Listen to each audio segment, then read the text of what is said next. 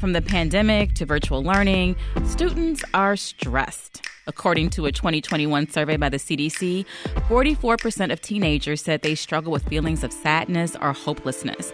That's an increase from 39% in 2019. With the start of school on the horizon, many parents are concerned about their children's mental health. So what conversations should parents be having with kids as school gets back in session?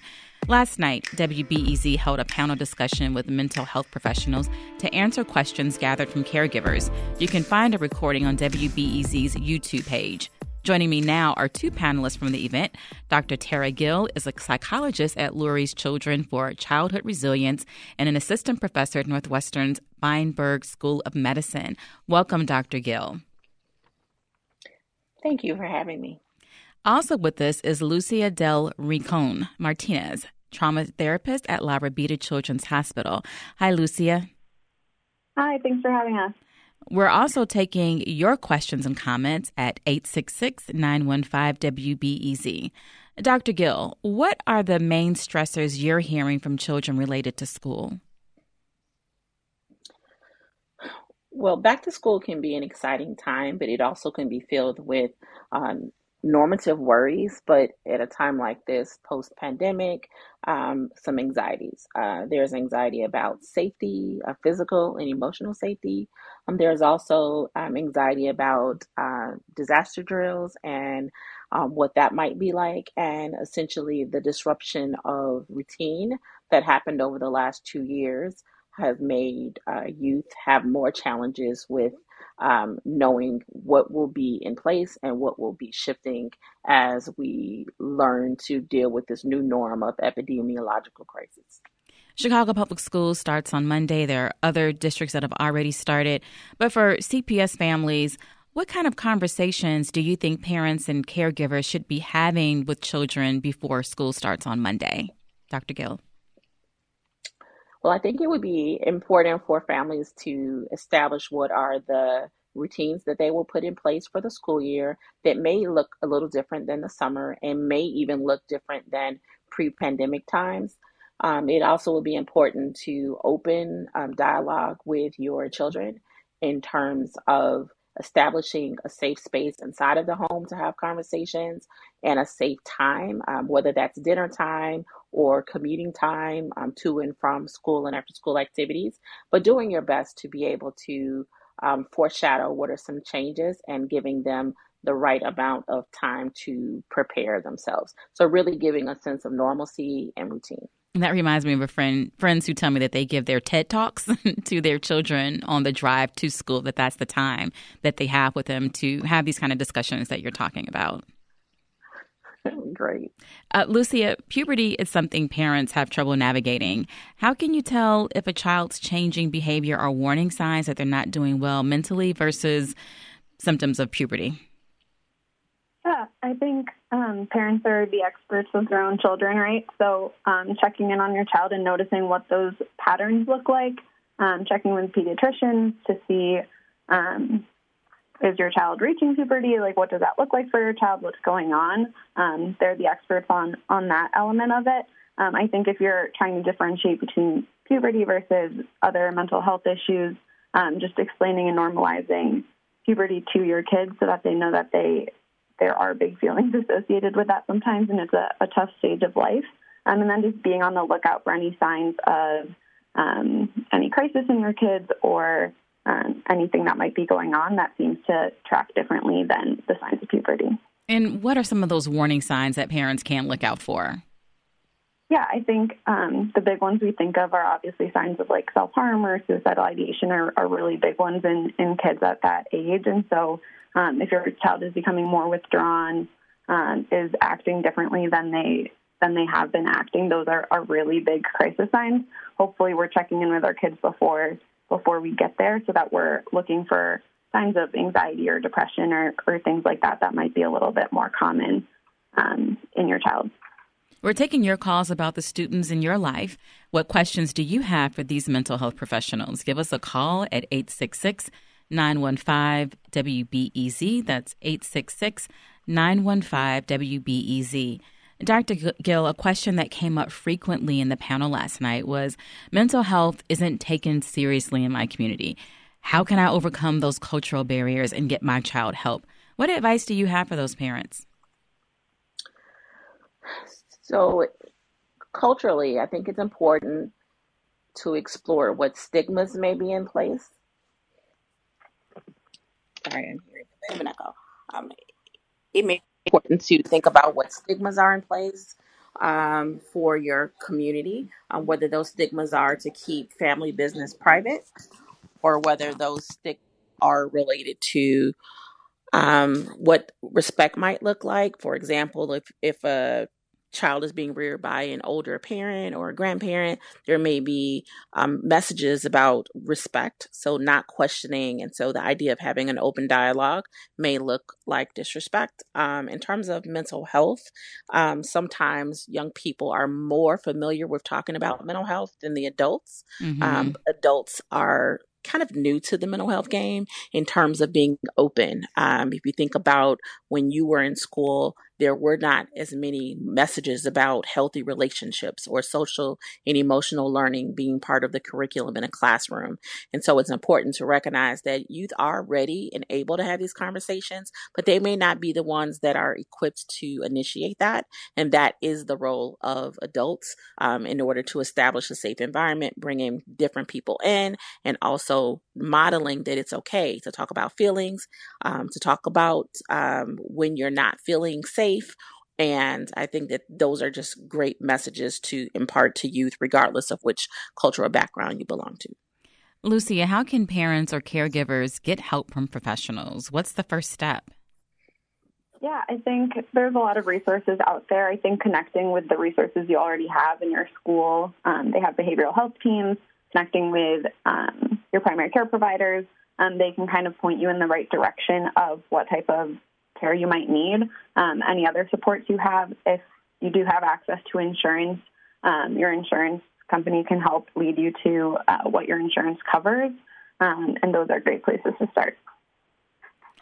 Dr. Gill, in my experience, even if you do have the resources to get help for your child, there's an insane waiting list to get a therapist. What if the situation is urgent and you can't wait? So that's a good point. So I think it's important to, when you mention waiting lists, in order to seek mental health services, you may have to have your child on multiple waiting lists. You may have to establish a good and strong and even different type of relationship you may have had in the past with your child's primary care provider, that pediatrician, letting them know that there are some mental health concerns and even having a plan in place ahead of time if you see things worsening. You always can talk with people from school if it is the school year, really prompting them whether there's a counselor or a social worker or a school psychologist in your building. If they are, really tapping into them as a resource for local support. And then if there's a acute crisis, there are always things like emergency rooms if there are more intensive needs and services. But this is why at the Center for Childhood Resilience, we really promote the idea of equipping adults in their capacity to be able to serve as outlets for young people. So bringing those mental health services into schools so that they can get help earlier down the line before things become acute. If there isn't an imminent crisis, but a child still needs help, what other resources, besides the school, is there literature? Are there resources that you tell people to read or any kind of exercises online? What else is out there? Mm-hmm. Well, as I mentioned earlier, schools are now teaching children social and emotional skills for learning how to cope with stress and learning how to manage stress. Schools are bringing more and more community providers in to help with being able to teach those as basic frontline defenses. There's also something in Chicago Public Schools called behavioral health teams, which is a team that has multidisciplinary adults involved to be able to assess, screen, and assign kids to the right type of services. Those are always very helpful. And in those, they might match them to a school-based intervention. And then lastly, you have resources like crisis lines, text lines. There are reading materials that are out there and may be out there that you can likely access from your school or your mental health agency as well. Yeah, my daughter's public school has social emotional learning embedded in the curriculum, so they have something every single day with a counselor as a classroom. What a great practice. I'm going to throw the number out again, 866-915-WBEZ, 866-915-WBEZ. I want to share some advice one panelist from last night, Brian Coleman, a counselor at Jones College Prep, a CPS high school, gave to parents who are unsure about what resources are available in schools. Let's take a listen. You don't know where to start. You don't know who's doing what. Well, if your school's got a counselor, you can at least start their questions there. And if they're not the direct service provider, they can connect you to the people that are. Lucia, how can parents advocate for their child? Yeah, I think Brian actually referred to this last night, like standing up for your kid, getting all up in the school's business, I think are the words he used, right? And making sure you're advocating for your child because those resources do exist. It's just a matter of getting them. And so I think knowing that they're out there and just looking for them and pushing until you get your child on those wait lists, get your child into those offices and get them the help they need. This is Reset. I'm Natalie Moore in for Sasha Ann Simons, and we're talking about student mental health with Dr. Tara Gill from Lurie Center for Childhood Resilience and Lucia Del Rincon Martinez from La Rabida Children's Hospital. And reminder, we want to know if you have any questions about creating a mentally healthy learning environment for the young students in your life. 866-915-WBEZ is the number. One more time, that's 866-915-WBEZ. Lucia, the school environment looks very different now. I pass notes with friends, and now there's social media. Is there an oversaturation of bad news that can be stressful? And what tips do you have? Yeah, I think that's definitely the case. I think even the parents that are limiting that media exposure at home, kids are getting it in the classroom and hearing about it in other places. So I think checking in with your child is so important, even if you think your child didn't hear about something big that happened. There are a lot of big things happening in the world right now. Making sure you're checking in and answering the questions they have, asking the questions they have. Just because they're not asking questions does not mean they don't have questions. So it's important to make sure you're attuned to what your child has been exposed to. We did get a question from Libby in Rogers Park. She's no longer on the line, but she says she has a 3-year-old with developmental delays. How to get her support she needs without potentially exposing her to illness such as monkeypox or COVID is her concern. Yeah, I think there's a lot of providers out there that can help with developmental delays. There's a lot of providers that do work in healthcare systems, like I work at a hospital, and I think we're really attuned to what is going on and still using safety measures in place for those things. Dr. Gill, in particular, I want to focus on the very real danger of school shootings. Many schools are adapting their protocols in the wake of the Uvalde mass shooting. In most schools, really, if you're urban, suburban, or rural, there is some sort of active shooter drill. How do you deal with that, especially with children who are on the younger side? Right. Well, there's always going to be some level of anxiety when you think about the drills and what you're trying to protect your child from. But I think the preparedness is more important than facing the crisis without having practiced how do you keep yourself safe. So that safety has emotional components and it also has physical components. And the adults as well as the children need to be able to know what their role is in terms of a crisis and really what are the next step of protocols that may extend into the home. So that may be, even if there's a drill that happens at school, what can the parent do to help ease that anxiety that the child may be facing? Maybe talking about that might have been scary, validating their experience, but then also being able to think about, well, let's talk about what might happen if something happened and you were in home or in the community, and who are those people that help you to feel safe. It's also okay for adults to model and teach children about safety, social skills, mind and body breathing, and not only at school, but you can also practice and implement those activities at home as well. What do you think about how to talk about children who are really on the younger side? Because these are conversations that I think would go through K through 12, but we use the word resilient a lot with kids. And while that's true, I wonder, do the parents have more anxiety than the kids? Are we stressing them out by asking them the questions? What is the balance with that? Well, I often think about families needing to understand what their values are and being able to make sure that your children understand and feel your value, but also they are going to pick up on whatever it is that you are experiencing. So the idea of modeling safety, modeling that emotional sense of I have positive coping strategies will really cross over into their children. So whether that is imparting reading materials or being mindful of what you expose them to in terms of literature, videos, being able to limit, as Lucia mentioned, that social media that's going to increase their anxiety, being able to really set good boundaries. Lucy, it's also important to acknowledge there are students in our city who witness violence much more frequently.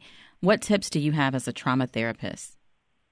Yeah, I think I keep saying this, but just checking in with your kids' emotions, like how are they feeling? Are there different patterns in their behavior? If something did happen, are there any symptoms there? What are the symptoms? Is it impairing them and distressing them to a point where it's affecting school, it's affecting home, it's affecting their social life? And then at that point, you need to look for resources for your child. But I think just checking in with your kid and making sure they have space to talk about what is happening in their community is so important.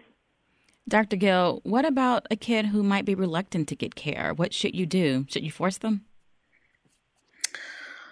I think if you think parallel it to a physical condition, you wouldn't necessarily force a child to do something that's going to make them feel uncomfortable. But if there's a risk of them becoming worse or acutely ill, you would think about how to negotiate that, but to make it happen. And so I think with parents, sometimes the fear of the unknown will cause children to regress or be resistant, but it's really ultimately a family decision about care.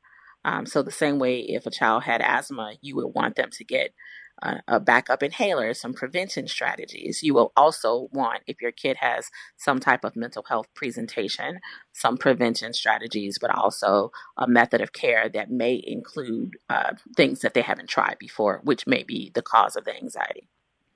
We've been speaking to Dr. Tara Gill, psychologist at Lurie Center for Childhood Resilience and assistant professor at Northwestern's Feinberg School of Medicine, and Lucia Del Rincon Martinez, a trauma therapist at La Rabida Children's Hospital. Thank you both. Thanks for listening. I'm Sasha Ann Simons. We've got more for you on the podcast, WBEZ's Reset, wherever you listen.